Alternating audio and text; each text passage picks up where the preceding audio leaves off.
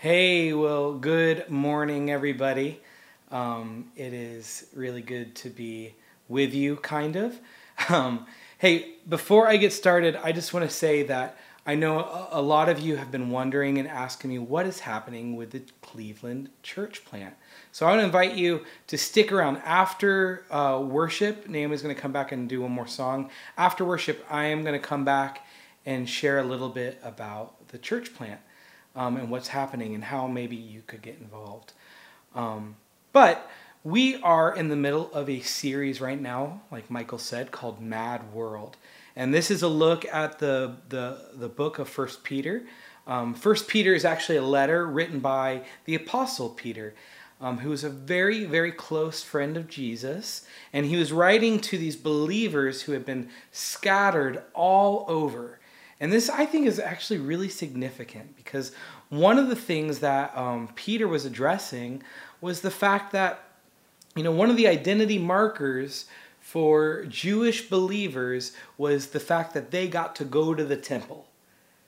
And that these people were able to go to the temple because they had been scattered. And that's why he was able to say, listen, no longer is the presence of God in the temple, but you are now the temple.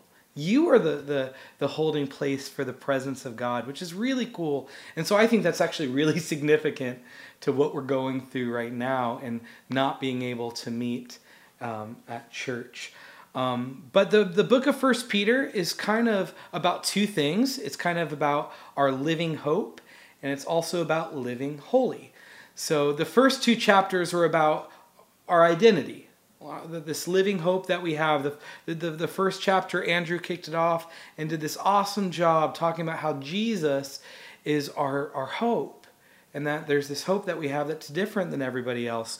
And it's not a hope that's based off of this false sense of optimism, but it's based on Jesus. And then last week, Michael talked about our identity in Jesus, that we are chosen people, that we are sons and daughters of the King, and that's who you are, and how so much of who we are is based in that, and we need to really understand that. And so the next couple chapters are kind of about, okay, so what do we do then? If that's who we are, then how do we live? What does that mean for our lives? And so now what? Well, now we're going to get into the part about how we are called to be holy people, that we're supposed to live a holy life. And holy is a word that has a lot of weird connotations. I know it can mean a lot of different things for different people, but really what it means is set apart. It means that we're called to be different. We're called to be not like everybody else. And that's the truth. As believers, we're supposed to be different. I remember when I was a younger Christian, I had a friend who knew I went to the Vineyard, and he knew that we, didn't get dressed up, and that we had a coffee shop at our church, and he was a Christian. He said, "Well, aren't we supposed to be different from the world?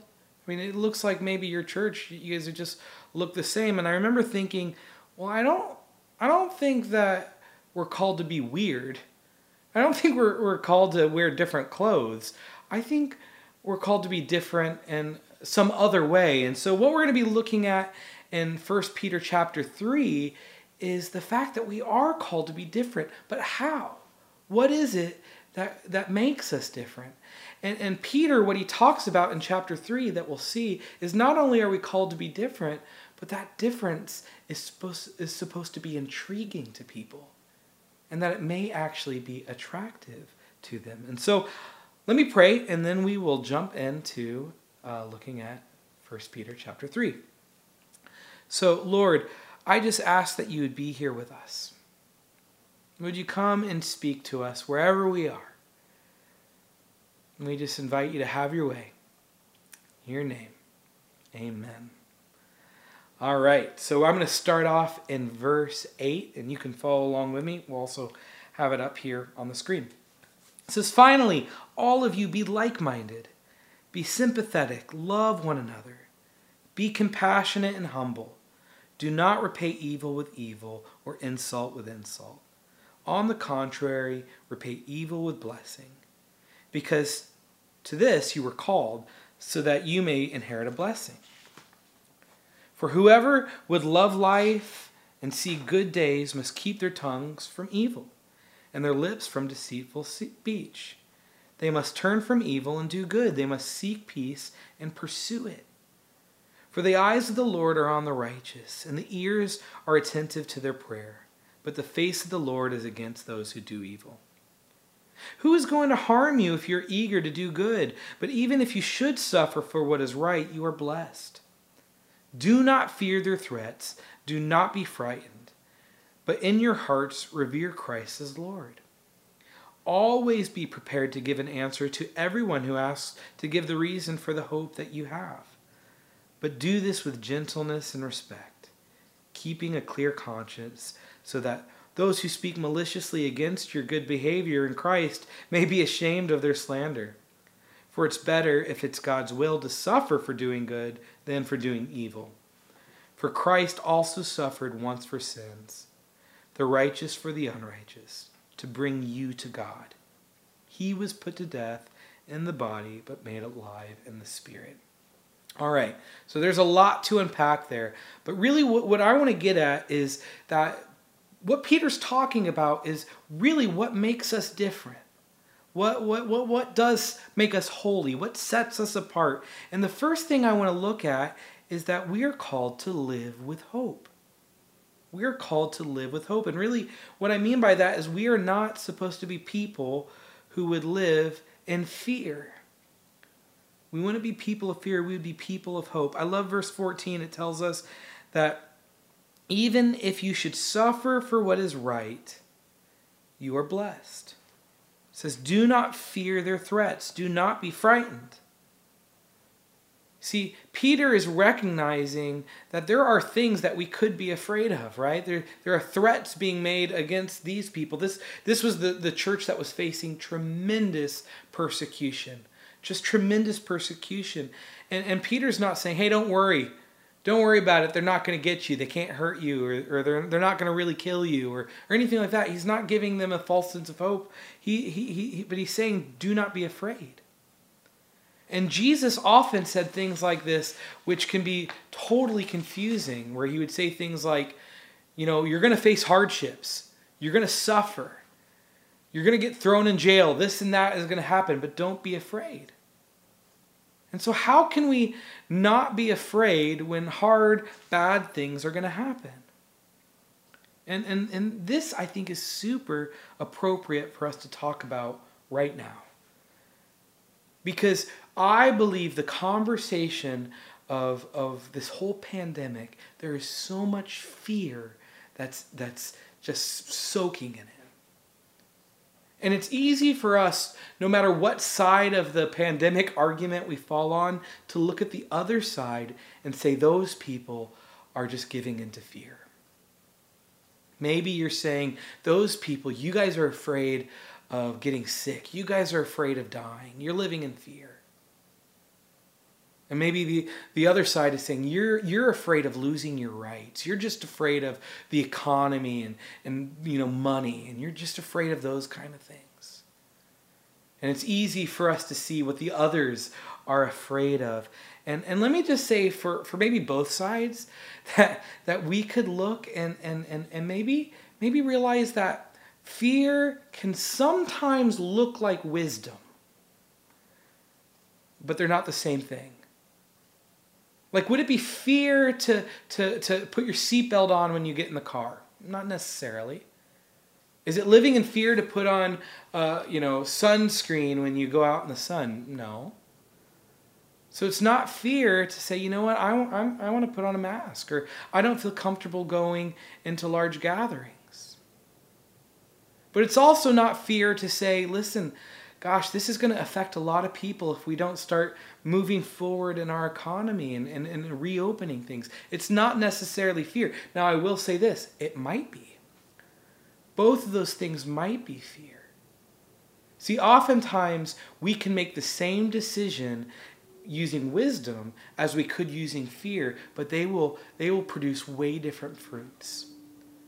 And so the reason I say this is not so you can judge the people around you. I want you to look at yourself, and I want to look at myself and say, am I being motivated by fear? No matter what side of the pandemic are we in, no matter what side of anything you're on, are you living in fear? Or are you living in hope? And not a false sense of hope that I can't get sick or that I can't lose money, but that I have Jesus no matter what happens. That's the kind of hope we have. And so I want to invite you into hope, and that you would look into your own heart and say, am I being motivated by fear? And that you, if so, that you would come and bring it before the Lord. And let me just say, when you have that kind of hope, not a false sense of hope, but that real hope, that is attractive to people. And that's the thing that people will notice and say, man, tell me more about that. The second thing that Peter talks about is that we are supposed to live with integrity. We're supposed to be people who are integrous people. And over again in this little chapter, Peter says, we're supposed to do good.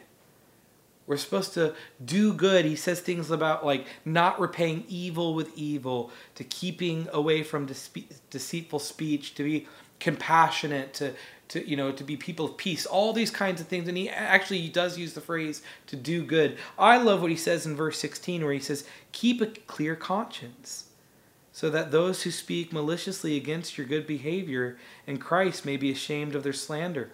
We're supposed to have a clear conscience, that we wouldn't be people who say one thing and do another thing. We wouldn't be people who are doing all kinds of crazy things, but then saying we live for this.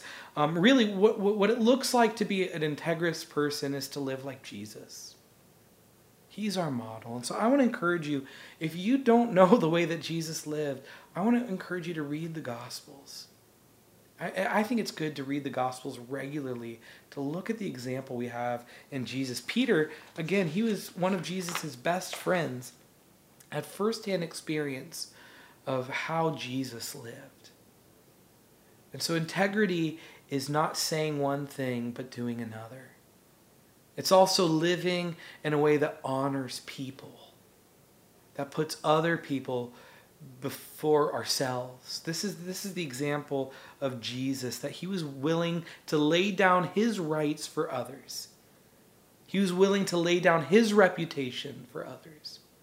He was willing to lay down his life for others. And he would do it in public when people saw, but he would do it in private as well. And so I want to ask you, that is what you do in private different than what you do in public? Does your private life match your public life? Does the way you browse the internet, is it honoring people? Does it honor women? The way you speak when you're not around your church friends, is that honoring to people? We are called to value people no matter who they are, and honor people. We're supposed to do good. And so when we do that, when we treat people well, people will notice that and say, that's different than what I see in the rest of the world. So that's 2. We're supposed to live with integrity. 3, we're supposed to live with God. We're supposed to live with the Spirit of God walking with us, walking behind us, walking in front of us, indwelling us. See, this is the most important thing. This is what I believe really sets us apart, is that we are people of the presence of God. Peter says in verse 18, he says, for Christ also suffered once for sins, the righteous for the unrighteous, to bring you to God. See, we often say Jesus died to pay for our sins, and we think of it as our ticket to heaven, which I believe it is. But you know what else it is? And maybe even more importantly, it was the thing that brought you into relationship with God. It brought you so that you could have union with the living God. And out of everything else in my life, nothing has impacted me more than this. More than just meeting with Jesus. This has been so life-changing for me. I love Jesus' teachings. I love reading the Bible. I love going to church. I love spiritual disciplines. I love all those things, and they have really impacted my life, but nothing has changed my life as much as getting to know Jesus, getting to know the living God. And so when we do that, people will notice and say, there's something different about you. And they may not be able to put their finger on it, but they'll notice. And listen, this is the whole reason why we want to plant a church in Cleveland. Because we believe that people, their lives will be changed if they encounter God. And we believe that God wants the world to know about him. That's why in verse 15, it says, always be prepared to give an answer to everyone who asks you to give the reason for the hope that you have. But do this with gentleness and respect. This is saying that people are going to notice. People are going to see that you're different, and they're going to come to you, and we need to be prepared to tell them why we are different. We need to be prepared to tell people, this is what God has done in my life. I love how Paul says it in 2 Corinthians. He says, we are therefore Christ's ambassadors, as though God were making his appeal through us. We implore you on Christ's behalf, be reconciled to God. See, Paul is saying here that we're called to speak on behalf of God, saying, come on, God loves you. He wants to be reconciled to you. Peter is saying, tell people why you have hope. And so God is asking you to tell people why you're different. And let me tell you this, if you are living a life of hope, if you are living a life of integrity, if you are living a life that's connected to the presence of God, you're not going to have to go find people to tell. They're going to come to you. And let me just tell you, personally, I have seen this over and over again in my life. That there's lots of times where I haven't done a good job at this, where no one noticed any difference in me. But I have noticed when I'm connected to God, and I'm living my life in his presence and connected to him, people come to me and say, hey, JT, you're different. And I'm able to say, you know why I'm different? It's not because I'm a better person. In fact, outside of Jesus, I'm a pretty lousy person. But what makes me different is Jesus. He's changed me. And so when people come to you and ask you, why do you have this weird hope? Or why, you're different. I just don't see you gossiping like the rest of the people. Or I don't see you do this. That you would be prepared to tell them why. And a couple quick things on what to tell them is make it about Jesus. Tell them about Jesus. Don't necessarily tell them about what makes me different is, this system of living or these moral beliefs that I have. It's about Jesus. Jesus is what makes us different. And tell them your personal story. Your personal story is, I think, one of the greatest tools you have for evangelism. Sometimes we think we have to know all these apologetics, but really, all that apologetics means is telling people, defending your relationship with God and saying, this is why I'm different. This is that word of being prepared to tell people is actually the word apologetics in the Greek. And so we tell them the story of, man, I was like this, and then I met Jesus, and now I'm like this. Or this is what Jesus has done in my life. And I also love that it says to do so with gentleness and respect. And I think this principle would serve us really well. We see this all throughout Scripture, that we are called to be peacemakers. We are called to be respectful. We are called to honor others. We're living in a time where people are so divided over everything, and there's not a lot of gentleness and respect when we talk to one another in disagreements.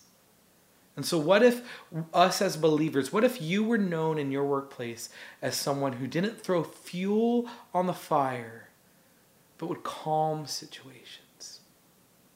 What if on Facebook, when there was a debate, we didn't, speak with an air of, superiority, or we didn't name call, but we were gentle, we honored people, we respected people. I believe people will notice that. I believe it's what our world needs. And so we need to be prepared to tell people about the hope we have. We need to be prepared to tell people why we live in a different way. And we need to tell people about that. What's that one intangible thing that makes us different? And guys, it is a living hope. It's Jesus. So let me just say this. Maybe you're thinking, gosh, I don't know if people would notice that I'm different. Or people don't ever come to me and say you're different. And maybe you're thinking right now, well, I got to get better. I got to try harder. I got to be more full of integrity and do this better and not do that. And let me just tell you, from my personal experience and what I see in Scripture is that you're going to fail. You're not going to do a very good job trying harder to be better. But what really changes you is that last thing. It's the presence of God. What transforms you, what's transformed me, what will transform all of us is living a life connected with Jesus and letting him change us from the inside out. So if you're feeling shame, if you're feeling guilt right now, we just wipe that away in Jesus' name. We wipe it away and we just pray that we can get into the presence of God and let him transform us. Amen. Well, hey, I want to end by saying this. This is kind of just a side thing. But, this past week, I know many of you saw the video of George Floyd. And before that, we saw the video of Ahmaud Arbery, and we've seen so many things this week. And so if you're like me, it is overwhelming and heartbreaking. And I don't know what the right thing for us to do as a church, as individuals, but let me just say this. I want to say to any of my Black brothers and sisters who may be watching this that, oh gosh, we honor you and we love you. We stand with you. And we are sorry that this is happening in our country, in our world. And let me just say to my white brothers and sisters, I don't know what the next step or what we need to do to help fight this. But what I do know is maybe a good step would be to look inside of ourselves, to see if there's anything inside of our own hearts that that are adding to this issue of racism in our country. Because I promise you, inside of all of us, there's just brokenness that we might be unaware of. And so with that, let me just say, with this issue and with all the issues we're facing, I just want to come before the Lord and just take a moment of silence where we just wait on the Holy Spirit and see if he wants to minister to us. So come, Holy Spirit.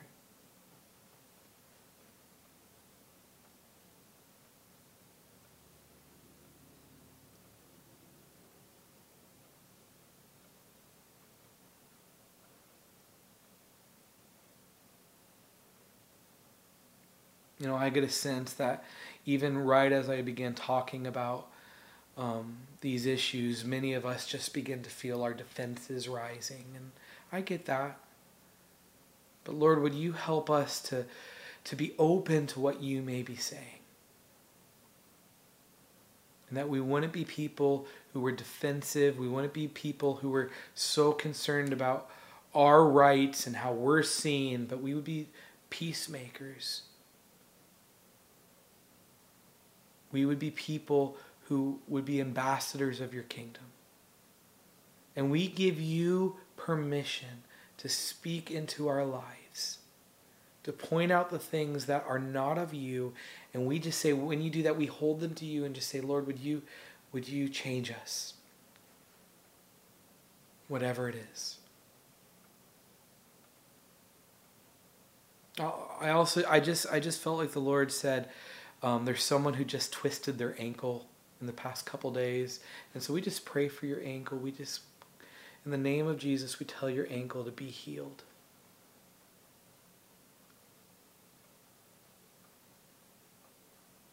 Lord, we just say we love you, and it's in your name.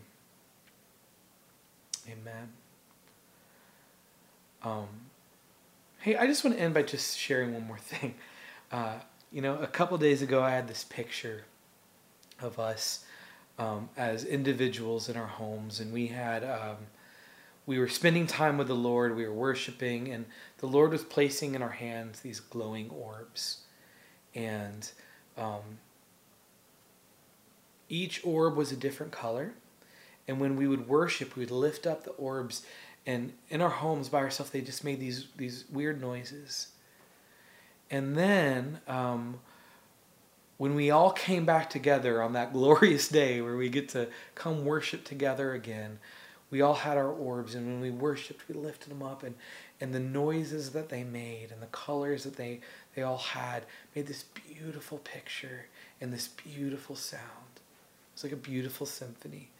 And I felt like the Lord was saying, do not miss the opportunity to see what I'm doing in you right now.